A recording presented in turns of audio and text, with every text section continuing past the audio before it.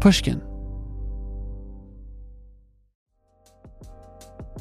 The most innovative companies are going further with T-Mobile for Business. The PGA of America is helping lower scores and elevate fan experiences with AI coaching tools and 5G connected cameras. AAA is getting more drivers back on the road fast with location telematics. And the Las Vegas Grand Prix is powering race day operations with 5G connectivity, giving fans an experience at the speed they deserve.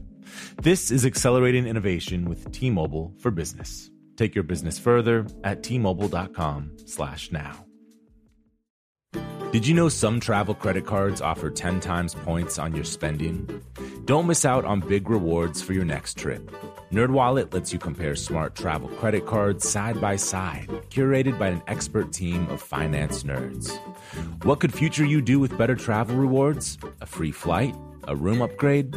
Don't wait to make smart financial decisions. Compare and find smarter credit cards, savings accounts, and more today at nerdwallet.com.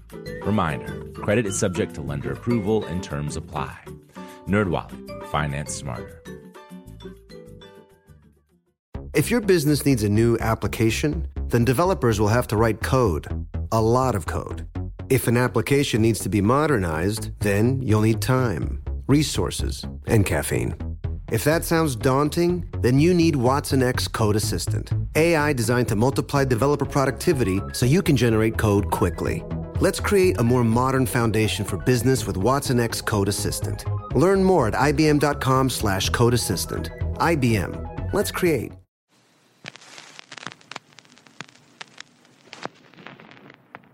The fragility of live stage is the most beautiful thing in the world. We all play pretend. It's different than in movies because the people up there are real and the people in the audience are real too, and there is a back and forth, give and take. It's not a wall. The fourth wall is not a wall. It's a group of people. It's a population. It's just this fragile, beautiful thing that you can mess up if you don't believe.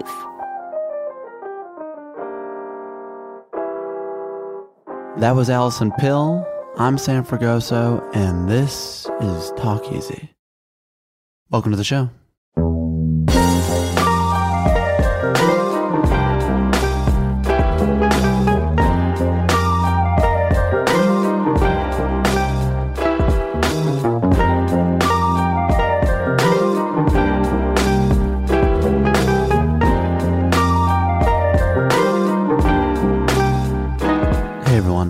A bit of housekeeping before we get into today's episode with Allison Pill. I just want to thank people who wrote in enthusiastically about the show's return. We have, I think, something like 40 more episodes to do in 2020. Seems like a lot. It is a lot. If you want to drop us a line, please feel free to do so at talkeasypod@gmail.com. I love reading and responding. I usually respond. I think I've responded to every email that we get on the show. If you'd like to donate, do remember that we are an independently operated podcast, at least for now. So feel free to do so on PayPal or Venmo at talkeasypod.com/donate. Every donation, no matter the size, whether it's one time or recurring, really does help us continue doing this thing week after week. So, with that said, I'm excited to be doing this show in 2020. I'm excited for the next 40 episodes, and I'm very excited about today's episode with Allison Pill. I'm not going to give much of an intro here. She's incredible. You have seen her in many films and television shows. She has worked with so many wonderful filmmakers like Bong Joon-ho, Aaron Sorkin, the Coen brothers. You probably saw her in Vice, American Horror Story. She has a new show on Hulu from Ex Machina director Alex Garland. It's called Devs. She has also worked a fair bit in the theater. She was in Blackbird with Jeff Daniels in the mid-2000s. She was also recently in a play called Three Tall Women by Edward Albee. In it, she co-starred alongside Glenda Jackson and Laurie Metcalf. And their rendition of this Edward Albee play was as special and transfixing of a live theater performance that I've ever seen. And what I learned from that play, if I didn't know it already. I definitely knew it leaving the theater, is that Allison really is as dynamic and versatile as they come. You need only to look at her performances in Scott Pilgrim vs. the World and The Newsroom, and then in a short film by Janixa Bravo called Woman in Deep. Line those 3 performances up, and what you'll discover is the kind of range very few people possess. My hunch is that the best is yet to come for Allison. So, without further ado, here is the one and only Allison Pill.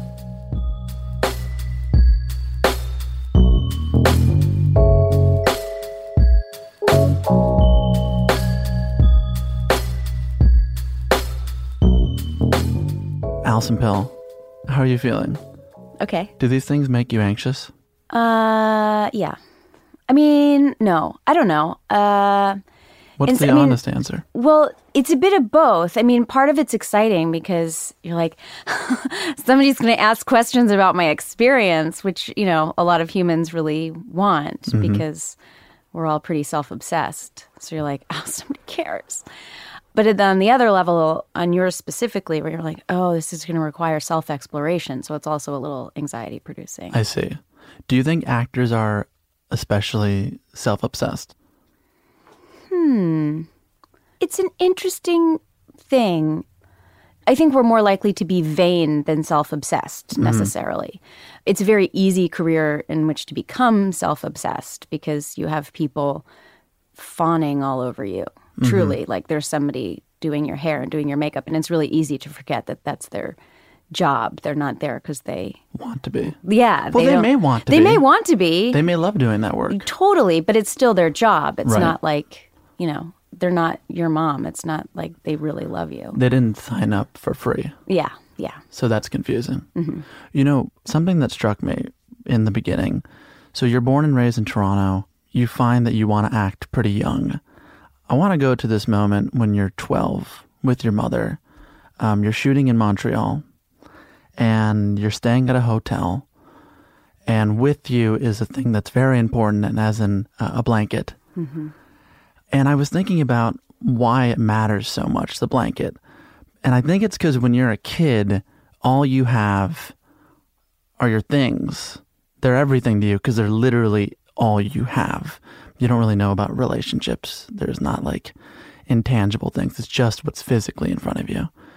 And when you're done shooting, you go back home and you find that you do not have this blanket. Yeah. So my blankie had been with me since, you know, the word go in my life. I mean, it was a torn, ragged, vaguely yellow, knotted, ripped monster of a blanket. It had been through some shit. It had been through some shit. It had been through 12 years of shit. And I had always been really aware of not leaving it in the bed because we're staying at a hotel. Somebody's like housekeeping is going to come in, they're going to change the sheets, and nobody's going to notice my blankie. And that's exactly what happened one day. I had forgotten to put it on the chair separately. And we called like the laundry and tried to find it, but it was gone. And it was at that moment I was like, I'm an adult now. That's it. I'm a grown-up. You remember that pretty vividly. Very much so. No, it was highly traumatic. It was also kind of a traumatic shoot otherwise. I was working a lot of illegal overtime for a kid. So I was working much too long, like 12, 13-hour days. That's illegal. So that's not... I was putting the numbers together. Didn't sound great. No. And so I was just really tired. They had a cot for me just off the set so that between takes I could run over. I got really sick and had a fever, so I would just like run between takes and just like lie down on this cot. Right.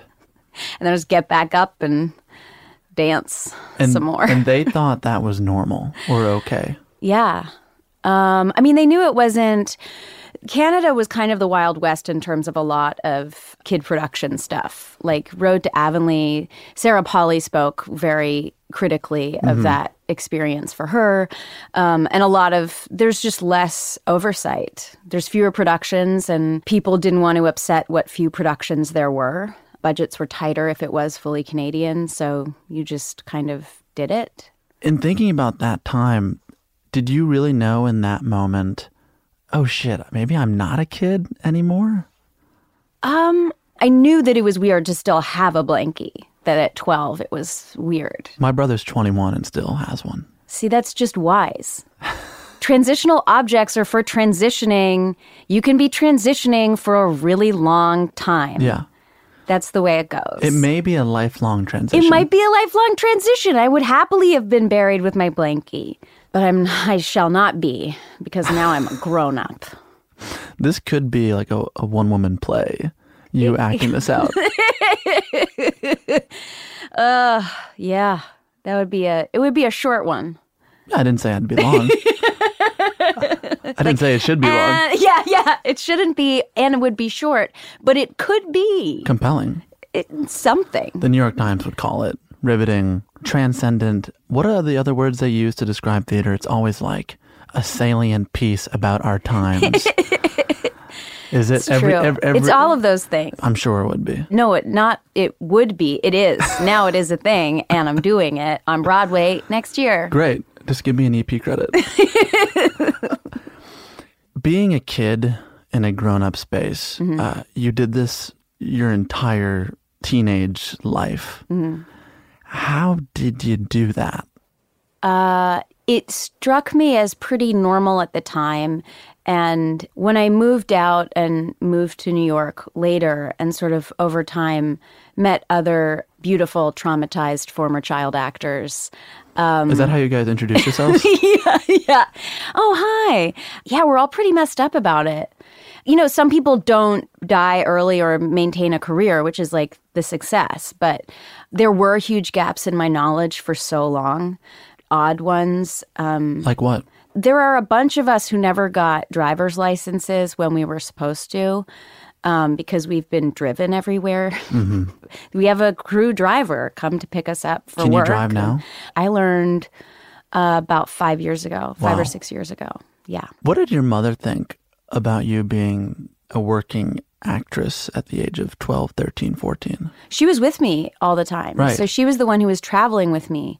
I mean, here's the thing. I credit them with being awesome parents. They were. And I never had to support my family, which creates really messy power dynamics that I've seen play out to a terrifying degree in other places.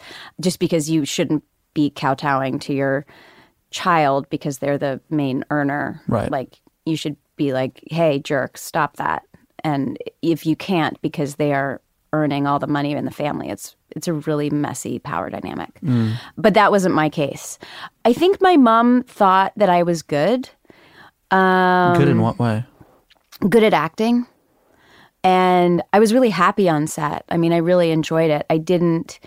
the one place where I had found that I fit in as a kid was the wonderful arts program that I went to in Toronto called Claude Watson. But then they asked me to leave because I was missing school for I heard acting. about that. Didn't they have some other description for you? I was a waste of space? That one? That was the one. That was the one. I think out of kindness, I just didn't write that down on here. I thought, does she need that? That's a line that's like swirling around in your head forever. Forever. Especially for somebody exiting grade 7, like in the first year of middle school. There was just one more year to finish and then the transition could be made to high school. But I was like, really? I have to go to regular middle school for 1 year when everybody else has been there for another year before me? Like a new kid for the second year of one like insane middle school that's only grades 7 and 8 because they just sort of shunted us crazy pubescent people to their own building. I was like, keep them all together, but keep them away from everybody else. Which Separated. in some ways is wise because you're not quite big enough to be in a high school. Like physically, you're just like not prepared for big people. Did you think at that age, were you confident about yourself and your abilities? I've been pretty consistently confident in my acting abilities. There have been times when that's been misplaced and I've learned lessons, like not overly confident, where I've been like, When was that? There was a movie called Perfect Pie that I did. It was an adaptation of a beautiful play. Me and Rachel McAdams, it was her like second feature out of school. And she was extraordinary.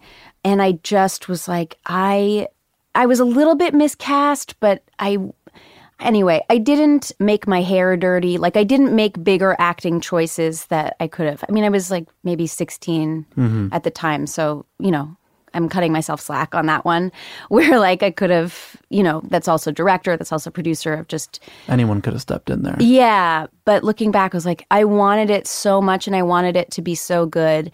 And I'm speaking purely of my performance. I was like, it wasn't quite at the level that I wanted it to be. But it was a great learning experience in terms of taking control of some of the things that I could. And I'm still learning that lesson. But overall, no, it was the one area of my life. And it's why many other areas of my life felt minuscule in comparison, because I did not feel as confident. What do you mean by minuscule? Well, I just didn't care about, the most important thing in my life was always acting. Mm-hmm. Do you have that in there too? I do actually. Yeah. Thank you for setting me up, Allison. I appreciate it. In 2013, you were asked if acting was the core of your life, and you said yes. Is that still true? No, because now I'm a mama. You weren't then. I wasn't then. Yeah. No. I was talking to my husband about this because I've gotten to be quite a sass pants at work. Not in a bad way, not in an actual sass pants way. In a I think you brought some of it here. But I'm totally here for it also. I expected as much because we had met once before. Yeah. I hope that you would bring all the sass in. Yeah, the sass and the pants, they kind of come with now. Mm-hmm. It used to be, I would be much quieter and more resentful. We don't want that here. No. And people don't want it on set. And it's also, I mean, it's a few things. It's age, it's experience, it's my own actual power in a production now has shifted as I've gotten more things. Mm-hmm. And also the now discounted, but that like stand like a gorilla pose before a meeting thing that's now totally discounted. But I was just thinking in my head, like, if you believe it, people might believe you more. Mm-hmm. So I feel like I became more of a gorilla. It could be a placebo gorilla sass thing. Pants. Right. Yeah. Oh, fully. Yeah. So that now, because I have the belief that people will listen to me about notes on script, about things that I feel about a scene or whatever else, like that belief now travels with me in a way that it didn't used to, where now I'd be like, I need dirty hair, dirty this hair, whatever. They would have to listen to me. My husband was listening to me talk about the production on Now and telling one of my wonderful co-actors to be like, yeah, we should have had more food. You should have brought that up. You don't like that line? Tell them. You got to tell them. Write an email. Just go for it. And he's like, who even are you? You didn't used to be this way. And it's a series of showrunners who have empowered me to a great But you've degree. arrived at that place. Yes. It wasn't always the case. No. Because in 2004, you're in a movie called Confessions of a Teenage Drama Queen, which I think I watched as a kid, but... Yeah. You probably did. Everybody has. I swear probably did. it. It's honestly the thing that I'm still most recognized for. I was the right age for it. Yeah. You didn't have power in this production. No. There's a lot of things that you found, I'd say, wrong about it in terms of the writing, the making of it. It was your first kind of big thing on a big studio level. What do you remember now, 15, 16 years removed from it? I mean, I will say this. I've come to a place of peace with it. Your arms are crossed now.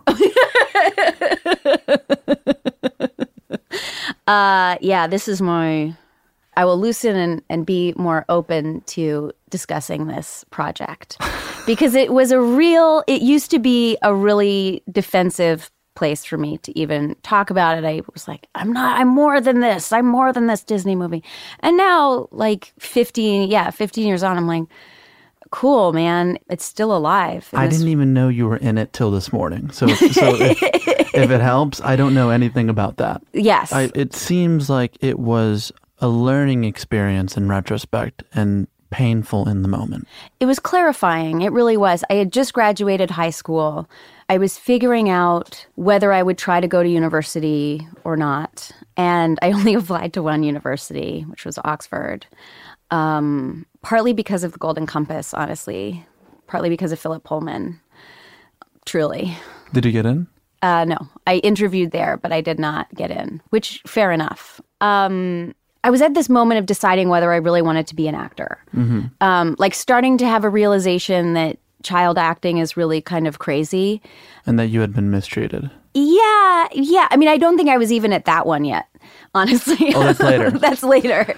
Sorry, Sam, that's actually another trauma. And I didn't, in 2004, my notes say, I didn't arrive there yet. Thanks for incorrectly correcting me. No, I mean, it was all true. I just don't think I realized it as such at that point in time. And the amount of money that was spent on the production that I saw as wasteful, I was also being introduced to, I mean, one of my best friends in my life I met during that summer through the director's assistant, Henry, he just introduced me to this crew of Toronto guys, all of whom were about 23. And I was like, oh, it was like the Zooey Deschanel, like, one day you'll be cool. And that was also that summer at the same time, separate from the production. But because of the production, I was like, man, I might be able to talk to people. Like I might be catching up with my age finally. Like I have, my peer group is now only slightly older than me. And that was a big transition. But then the film itself was just kind of, I didn't feel like it had good messages for girls, and I felt really strongly about that. The script kept getting changed, and that was really disappointing because of studio notes. Like originally, we're trying to run away from home to see a concert in New York City. We're going from Jersey to New York City. And the whole thing is we're going to sneak out. But then halfway through production, they changed it so that we weren't sneaking out anymore and we got permission. And I was just like, but you guys, that was the whole movie. That's the whole movie. Like, that's the whole thing. The entire conflict. Yeah. So now the movie is, hey, want to go to this concert? Yeah, sure. Yeah, let's go to the concert. So it's about a 5-minute film. Exactly. It's about as long as your as blankie my play. one-woman play, yeah. Did I beat you to that? Yeah, no, just slightly, just a little bit. Yeah, we can edit that out. I have editing rights, right? That's what we do. I edit this after. Yeah, we're just going to give you the whole file. We're friends. Go ahead, Allison. You just take the whole thing. That's how this works. Yeah. Who cares about this movie? Truly, I only brought it up because it seemed to be an important moment in your life. However painful it was at the time. However stupid it is in retrospect. What I liked about what you said is you're bringing up that scene in Almost Famous. It's kind of the best part of the movie in looking back at it. I've got some real estate here in my bag. So hey man, take a cab from San Francisco. Man? And walked off to look for America. One day, you'll be cool. Look under your bed. It'll set you free. I watched that movie a lot because I also, not as young as you, but started very early working around people that were older. That's when I thought I wanted to be like a film critic. I was like 15. It's great because it captures a thing I think maybe we both had, which is there is a desperation to be taken seriously and to feel equal, even though you're not exactly equal and you don't even have the intellectual bandwidth to be equal. Right. But you're asked to do the things that the people around you are doing. And it's very confusing. It's also very easy to get addicted to precocity. You're just like, oh, yeah, I'm ahead of my time. Yeah. I'm better than the people my age. And you just... I tried to block that word out because it was said all the time. All the time. And it's troubling because you start believing it. Yeah. It just makes aging harder, which is already a kind of weird thing to do. I mean, we all do it, but it's... I'd say a woman in Hollywood, but a person anywhere. It's an existential threat, this aging thing. You will end.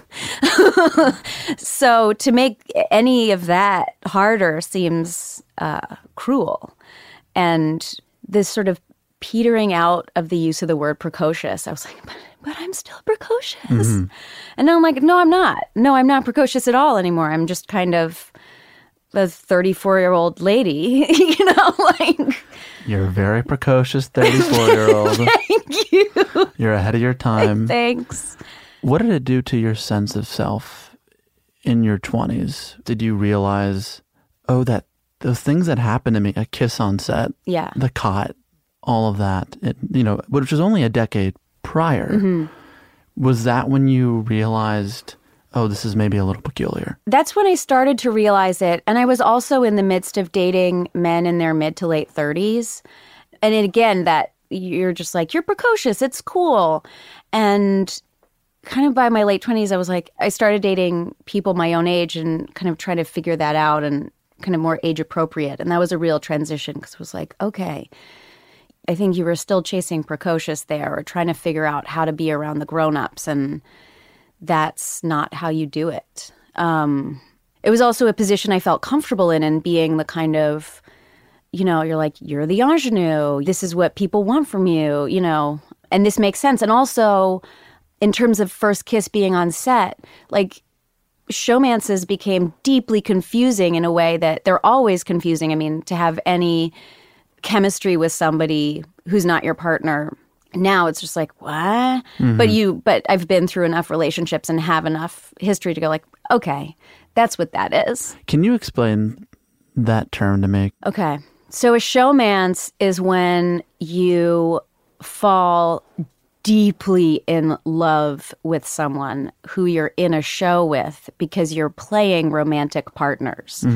And you get really confused as to what's real and what's not.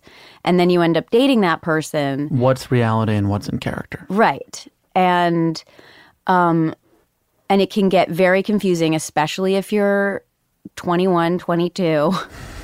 And again, your first kiss was on set because no boy had ever kissed you when they weren't being paid to do it. So, like, you know what I mean? So it was... I don't know why that makes me more uncomfortable. I know, you really... But just finish your thing and I'll tell you why. That's a showmance. And it happens among many actors because your lines get blurry and you're kind of a fantasist anyway. Like anybody is, but you actually get to act on it in a way that people don't, or get to live through these really romantic gestures that aren't your own. They're your characters, but you kind of get confused. Was it confusing for you in terms of how you felt about someone? Like, did you ever think, do I actually care about this person? Or is it just the character that cares about this person? Well, you find out kind of swiftly after the production ends. If it has legs. But I also was such an extreme fantasist that I was like, it's got legs. No matter what, it's got legs. And you're like, well, I'm not sure, bud. You might be wrong about that. I'm like, no, I'm not. It's for real. So that was me in my 20s. How did that manifest in your 20s? Dating older dudes I'd done plays with. And insisting this is real. And when did that change? I think around 25, 26. I think when I was 25, I started dating a 25-year-old. And then when I was 26, I got into a more serious relationship with somebody who was just a couple years older than me. And I was like, oh, yeah, we're idiots at the same level. Mm-hmm. This feels good. So that's what you want. You want idiocy at the same level. Yeah. And I'm not saying that you can't have that with, I mean, my husband now is 10 years older than me, mm-hmm. But he's an idiot at the same level. Right. I got to think on this. Okay. You're in a play called Blackbird. This is feels adjacent to the showmance of it, but you have a quote here about being in that play with Jeff Daniels. Mm-hmm. And you said, when I was in Blackbird, I just didn't have the capacity to deal with anything. I didn't have support from the director, and I was feeling very lost. So my solution was to have 4 martinis a night. I'm not really interested in the martinis, although we can talk about the martinis. They were good. There was a great bar across the street from the theater. Yeah, They were strong. excellent martinis. Fairly priced? No, they were I mean, it was Midtown. Of course, they were not fairly priced. Yeah, $17 a martini. Yeah, great. I'm interested in what you were willing to do and are still willing to do in terms of submerging yourself in a character for a role. Is that what happened here? Am I misreading that? No, that was a real confusion for me. I was also at a very dark period in my life, generally speaking, but I didn't feel Your like... arms are crossed again. Yeah, That's I know. okay. This one can be arms crossed. This might be arms crossed. That play honestly almost destroyed me. I was really... What happened? and it's funny because now we're good, but I had a really tough time working with Joe Mantello, who directed that production. We'd had a great working relationship, and there was one kind of blow up that happened to be the week that critics were arriving, and he sort of tore me down, and I'm not sure whether it was to get at my vulnerability, whether I was, keeping something back. That might have been his feeling. I'm not sure. But I basically spent the first 3 months of that production really not wanting to go on stage. I really didn't want to subject the audience to my bad acting and badness. And I knew that the play became a success. We got extended. People said it was really big and important stuff that was happening. All the adjectives we used before. Yes, yeah. Salient, exponential, Farsi. You know what one they really use? Elegiac. Oh, yeah. They love an elegiac. I don't think ours was elegiac. No, it I don't wasn't. think so. But I think they were like, this is deeply creepy. I just wasn't taking care of myself. I mean, halfway through the production, my stage manager, because I fell every night. Like, there's just a moment when I fall, and the stage was carpeted. Wonderful stage design. Anyway, the stage is like kind of shitty office carpet. And I would fall every night on the same knee and it was fine. But I kept rubbing the same spot over and over. The carpet was not the cleanest. And I just never did anything about it because it was like, this is just happening. And my stage manager finally looked at it. She was like, oh my God, your knee is really infected. And it was like green pus was exiting my knee. And like I had to hydrogen peroxide it a lot. And she was like, you've really got to take care of this. I was like, oh yeah, okay, sure. Like I hadn't even Processed that. like noticed it. I don't know. Like it was at that level of not taking care. I was really, and it's a really dark play. There was no housekeeping. No, none. And then at the time they brought up wanting to take it to Broadway. And I was like, I'm pretty sure I might die. Like, I think I might. That's the end of Allison. Yeah. And since then, Joe and I have repaired our relationship. You know, we worked together on Three Tall Women, and it was really good in many ways. But it was, I've never not want to go on stage. I'm always like, where's the stage? Get me to it. I love it. I don't have stage fright. What was it about that performance that you felt, oh, this is not fit for people to see? Well, Joe really, and we were late enough in the process that hearing him say the things that he was saying, which were like, I don't know what you're doing right now. Like, and we just went to word one of the play, and it wasn't just general notes anymore. It was just like, start again, start again, start again. And by the end, I was hyperventilating and left and then it was like, rehearsal's over. I was like, yeah, because I can't talk because I'm hyperventilating. Like I just don't. And we were also doing 5-show weekends. So it was Friday, 2 Saturday, 2 Sunday, which for a two-hander of this level of, yeah, I should say the play is about pedophilia. The play is about a 27-year-old woman coming to visit the man who she had a relationship when she was 12. And it's very complicated and really dark and really, I mean, it's an incredible play by David Harrower, but it was dark material. How did you pull yourself out from that? The wonderful director, Doug Hughes, came along, and at a very similar moment in the rehearsal process for a play called Mauritius, it was just, we were about to leave the rehearsal room and about to move into the stage. And so it was a real moment of transition. And instead of, you know, I know what Joe was doing and I understand it now, but to myself then I didn't. And with Doug just took me aside and pulled me into a different rehearsal room, sat me down, and said, I think you can go deeper. I think you're holding back. In a very one-on-one, respectful conversation. And I burst into tears and I was like, you're right. And his assistant actually got the photo of us. There's just like the two of us on opposite sides of a table, and his assistant was standing in the hallway, and he just took a snap randomly. And it was just like, and I have that, and I just think, oh, I'm so grateful to that man, because it was that moment of like the respect to say, I don't need to break you down in order for you to find your breakdown. I think you're very talented and you can find your breakdown yourself, but I think you also have it in you to take this breakdown further on this stage and not to your house. It's a lot. Yeah. It seems, in looking at so much of what you've done, you are being directed by men. Yeah. Is that a conversation when looking back at your experiences and you're like, well, maybe some of the things that didn't work were gendered? I hesitate to say that it's gendered. Sometimes it has been, decidedly. Yeah, please correct me. This is just a No. assumption. And that's where I've worked with really just untalented women. And I've worked with some untalented men, but I would say the untalented men that I've worked with, or the talented ones, have been more toxic than the females. But that's just probably because they're more prevalent, and because they can get people to listen to them in a different way. Yeah, it's just like beyond the production. It's just their megaphone is bigger. Something I was struck by when we saw Three Tall Women, not only how compelling you were, but how locked in you seemed to be in that performance. And I'm sure you were in other performances. I just only went to the one. And then I was reading, and you have this approach towards audience that I am really fascinated by. I could quote you on it, but I would prefer you just talk about it, because I'm just interested what your methodology is going in, because I could describe it as harsh, but that seems... Harsh? Yeah.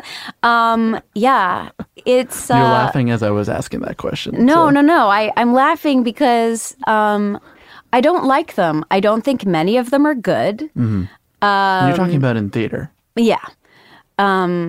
The butts and seats that make my job possible, I have a contentious relationship with. That's a better word. I've also recently been doing some really helpful work with OCD stuff, misophonia as treated as OCD. So a lot of it is like people move, like sound things, movement things in the audience would send me into a crazy rage, which I'm now doing some work on to try and facilitate my own improvement around Is that why you're not noises. wearing headphones? No, that's just because I hate the sound of my voice.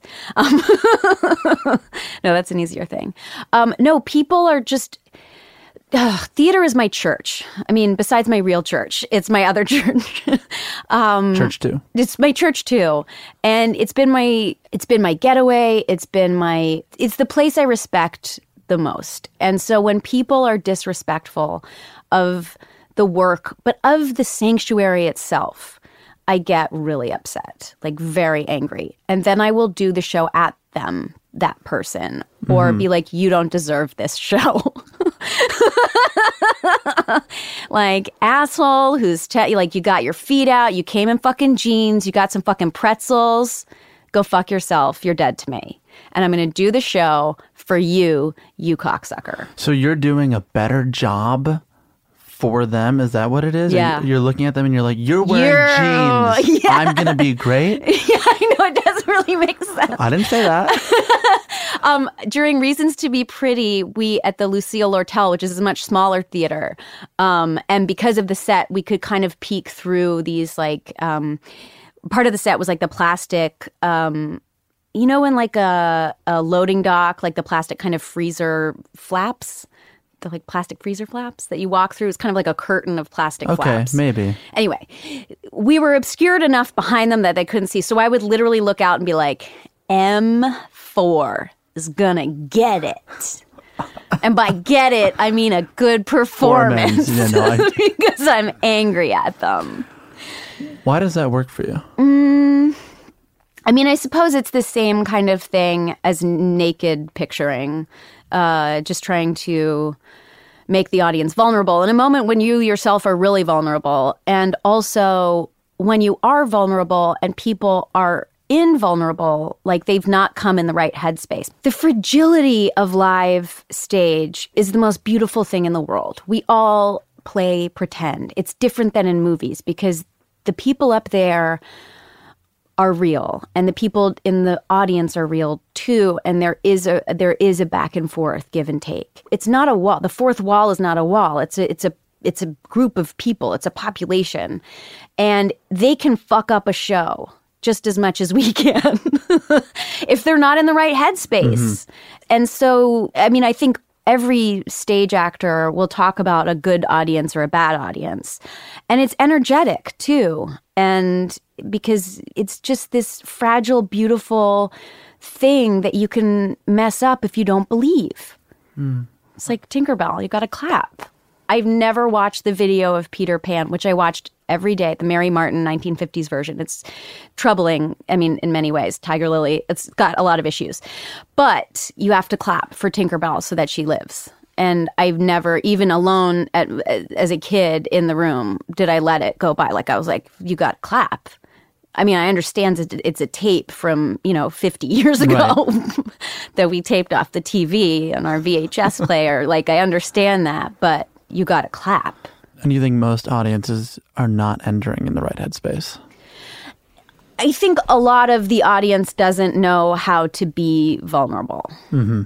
I wonder if it's not a question of if they don't know how to be vulnerable, but that they don't know that they ought to be vulnerable. Right. No, and they don't have the training. I mean, and it's just like, but that's why I find myself obligated to stare at them and try and make eye contact with them while I'm on stage to be like, I can see you eating. I can see you. Just as you can see me, I too can see you and your wrapper and your goddamn gum. When I was doing The Miracle Worker, which is in the round, there would be people with their feet stretched out on the stage. So I would circle the edge of the stage trying to kick them. They really put their feet on the stage? They would put their feet on the stage. I mean, this is what I'm talking about. Well, there's another problem with theater, which is that it's 95% white people going. Yes. Which is rich white people. Yeah. Which some folks are trying to fix, but it's easier said Jeremy than done. O'Harris being one of them. Exactly what I was going to say. Yeah. You mentioned the Peter Pan, and I was looking at all the things you've done. There are a handful of people that you've worked with that I think you've delivered great work in. But they have a legacy that has been tarnished for various reasons. I'm curious, with someone like what's been happening with Woody and where we're at, and it's a whole bunch of people. How do you think we talk about work that's tethered to a tarnished legacy? I am as confused as the next person. Because I think we're all confused. And I don't know. I mean, I've always liked T.S. Eliot. Problematic. We can go down the line. I mean, we can go down the line for everybody's problematic. I don't know how to separate the artist from the art. I don't think, and I don't get the same enjoyment from the art, which I think is probably good, where you can look at it from a critical eye.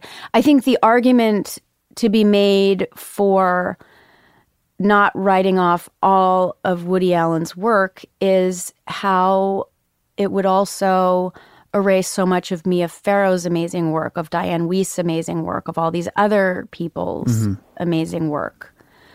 I think that's the part that I can't reconcile.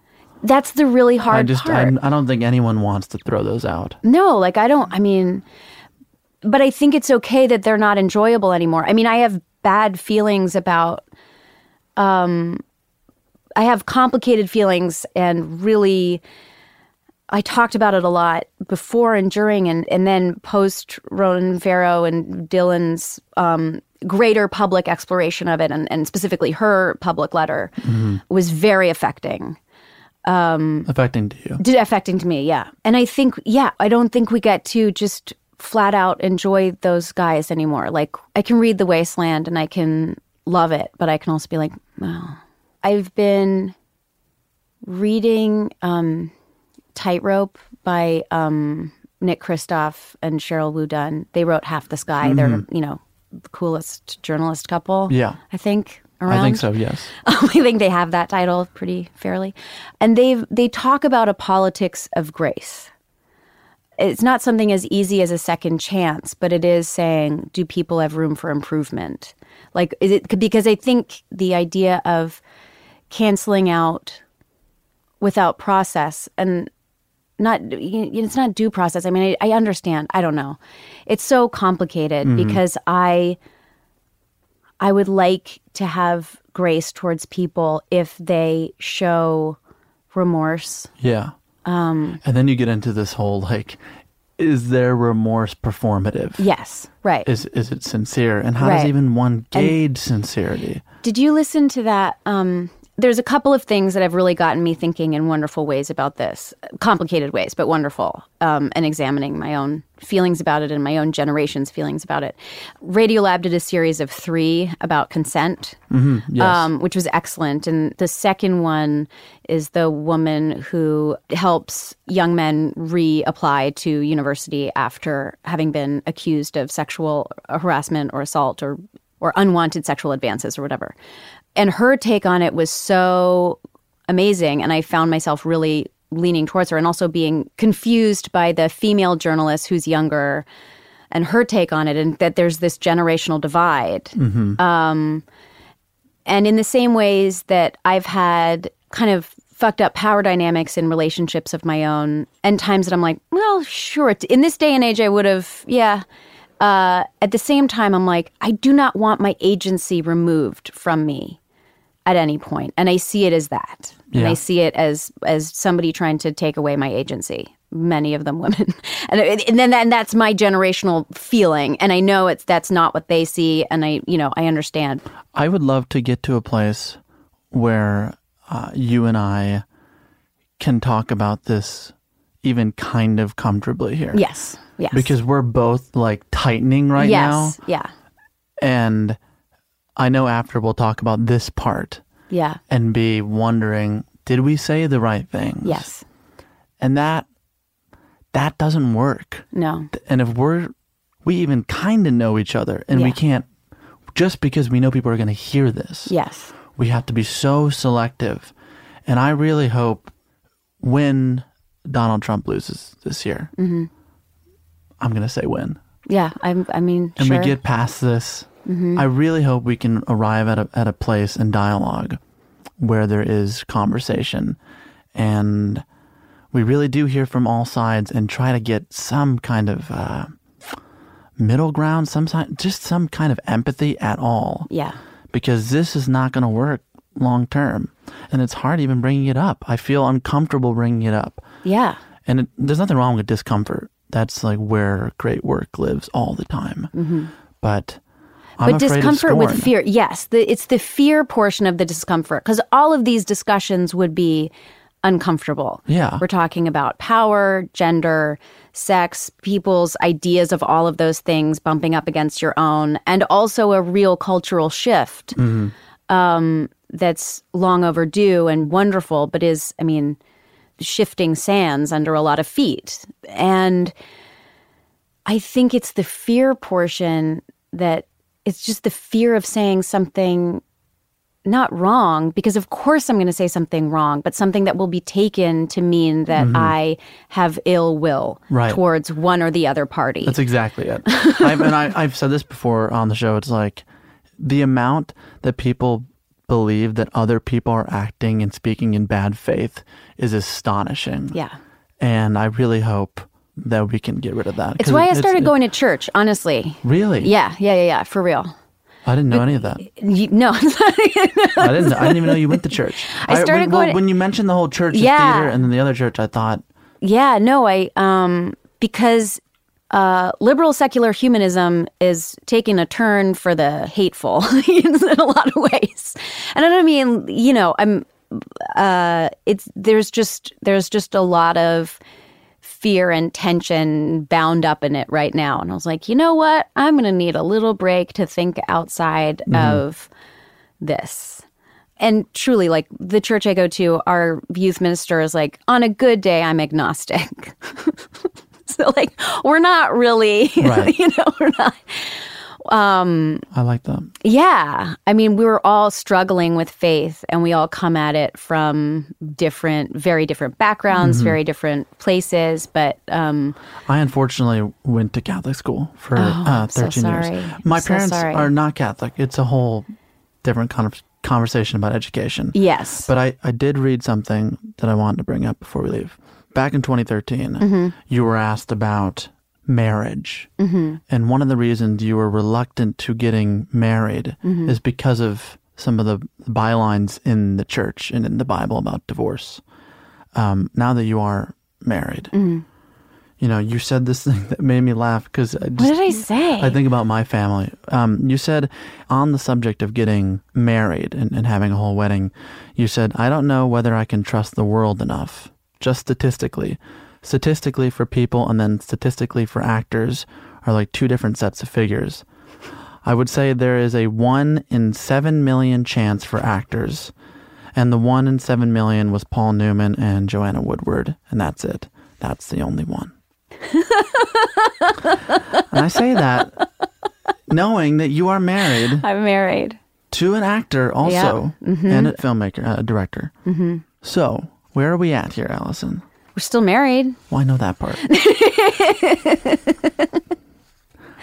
Congratulations. Thanks. Making it to year, even just I one. think 5. 5? I think we're coming up on 5 years That's married. better than most of what I've seen in my life.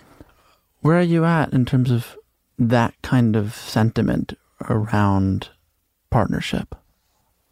I think partnership is amazing. I think, what's his name? That Alain de Botton, the philosopher guy. He's like, if you're happy 60% of the time, you're in a good marriage. So that's a lot of the time you're not happy. But he's like, if you aim for that, you're in a good marriage. Like if it's not a lot that it'll outweigh the less happy times, but it's enough that you're like, if we were just talking kind of economically, you're in a better situation than you would be otherwise. 60%. 60-40. That's the good marriage. That's pretty good. It's pretty good. And I think I've been really aware of this I've just become aware of this as we've started to institute family movie nights and kind of introduce our kid to movies. And there's just a lot of unnecessary romance in children's movies. Like looking back, I'm like, why are we trying to sell this point that this fish lady who can't talk is actually falling in love with this guy who's too old for her? Like, no, this isn't going to be helpful in your life, my friend. These ideas are embedded early on. And I'm really kind of determined to not introduce romance because I just think it does a disservice to us all, because long-term partnership, maybe it's romantic. Listen, Joanne and Paul made it look romantic and they really sold it. Maybe they were just like, not that I don't know. They seemed really happy. I'm going to go with they were happy. Let's because just go with that. Let's just go with it. I mean, they good actors. But I think long-term love is different. We don't see enough of it in media, I don't think. Like, we just don't see what that looks like in a real way enough. Because I think it's interesting. And I think in talking to people now, when we're trying to negotiate what partnership means, and as these gender roles are upset and as these power dynamics are shifting, like, what is this institution to everybody right now? Like, what if it's not a faith-based institution, if it is a civil institution, what does it mean? Why do we do it? And I think parsing that out and looking more like, hey, 60-40, success is important. And I think we should talk about that more, because it's not, I love my husband. He's amazing. And we talk a lot about interesting, wonderful things. He's an incredible co-parent. And it's also weird to be married. Weird how? You're just like, oh, there's this person. There's just this other person. Always there. Always there. Yeah. I'm interested in how I'll fare in that. The whole always there. Always there. You're still there. You're just another person who's part of my life there. Yeah. Basically the same. We're basically here in the same space and the same person now. Yes. Yeah. And all those things are true where you start, it's not even finishing each other's sentences. It's having the same thought at the same time. Mm-hmm. That's really, you're like, wow, our minds have melded to a maybe frightening degree. Who can say? Who can say? And that's what I mean about us like trying to finish sentences. You set me up. Yeah. You talked about claiming autonomy in your work, and now at 34, having access to that vocabulary to say, oh, maybe my hair ought to be dirty. Yeah. You've also said in the past on the subject of love that I'm a perfect example of somebody who will make it work no matter what. Well, do you feel that way now? No, because I have a much better sense of self. I don't think I would make it work no matter what. That's a much better place to be. Yeah. That's a really unhealthy way to describe yourself. Holy cow. That was in 2013. Yeah, no, those were dark times, I guess. You're asking me like I know? We just met. Do you have it in your sheets of paper? Was that a dark time for me? Hold on. Was that traumatizing? I really, I really have changed in the last 6 years. Significantly. I would say in the last 6, most especially, almost. And I think being dependable and really trying to make something work is really a great idea. And I think... And not inherently a bad quality. No. And I think we live in a very throwaway culture, this is difficult, or this thing can't be fixed. Let's just throw it. And move on. But we are literally drowning in garbage, toxic, emotional garbage, and actual plastic garbage. So we have to start figuring out a way to reduce, reuse, and recycle. I'm glad we brought your love back to this. Make it full circle.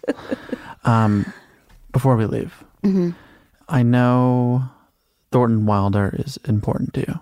In our town, there is a back and forth I like that I wanted to bring up. Emily says, does anyone ever realize life while they live it? Every minute. The stage manager says, no. Saints and poets, maybe. They do some. Do you think you've realized? Sorry. That one gets me every single time.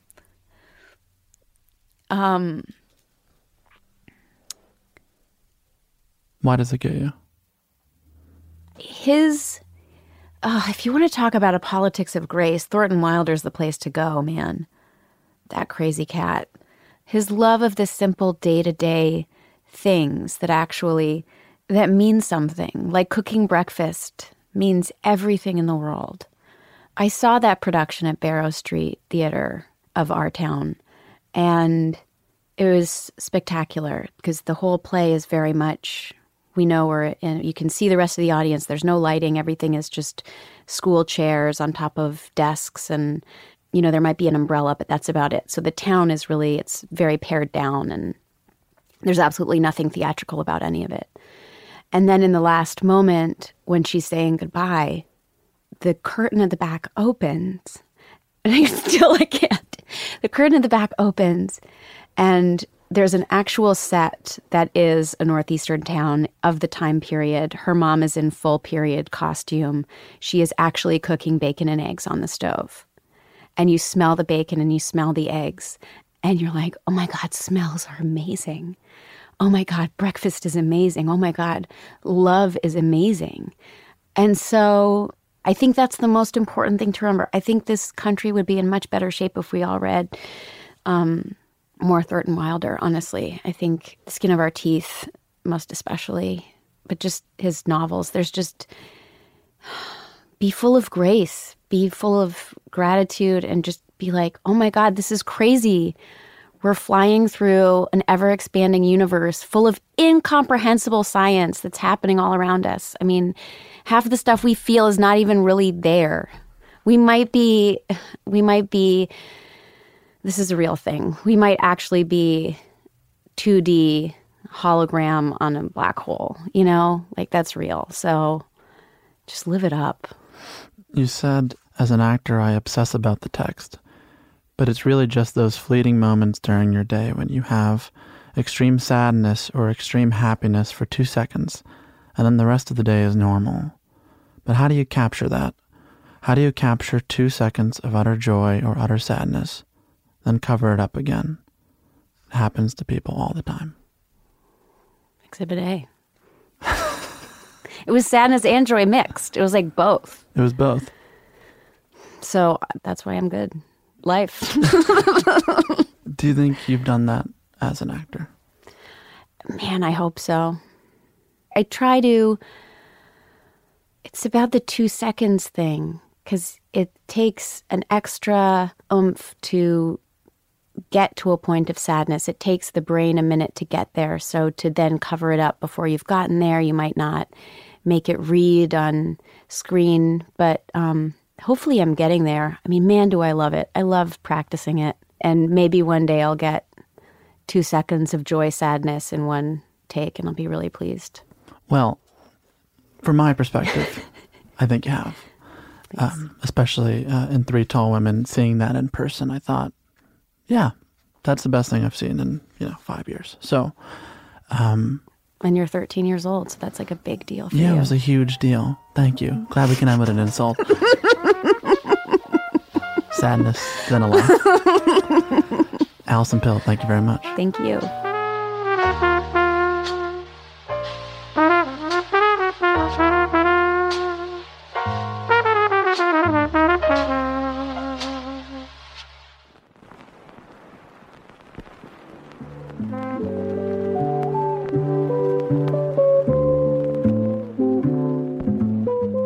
And that's our show. Special thanks this week to Alison Pill.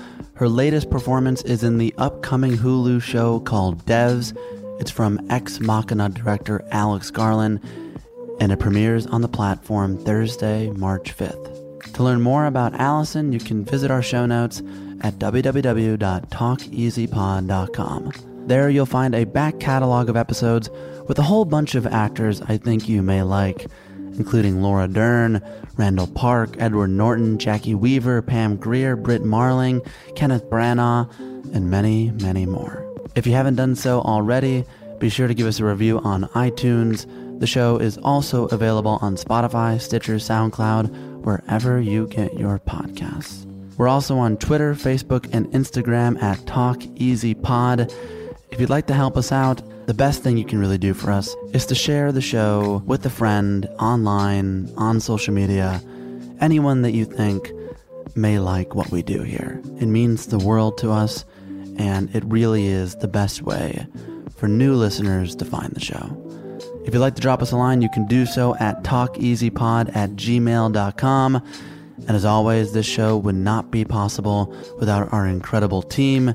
That includes our executive producer, Janixa Bravo, music by Dylan Peck and Jin Sang, illustrations by Krishna Shenoy, design by Ian Jones. Our editor is Andre Lin. Our engineer is Tim Moore, and we tape out of York Recording here in Los Angeles, California. Our associate producer is Nikki Spina, and the show is produced by Caroline Reebok. I'm Sam Fragoso. Thank you for listening to Talk Easy. I'll see you back here next Sunday with Sam Waterston. Until then, have a good week, everyone.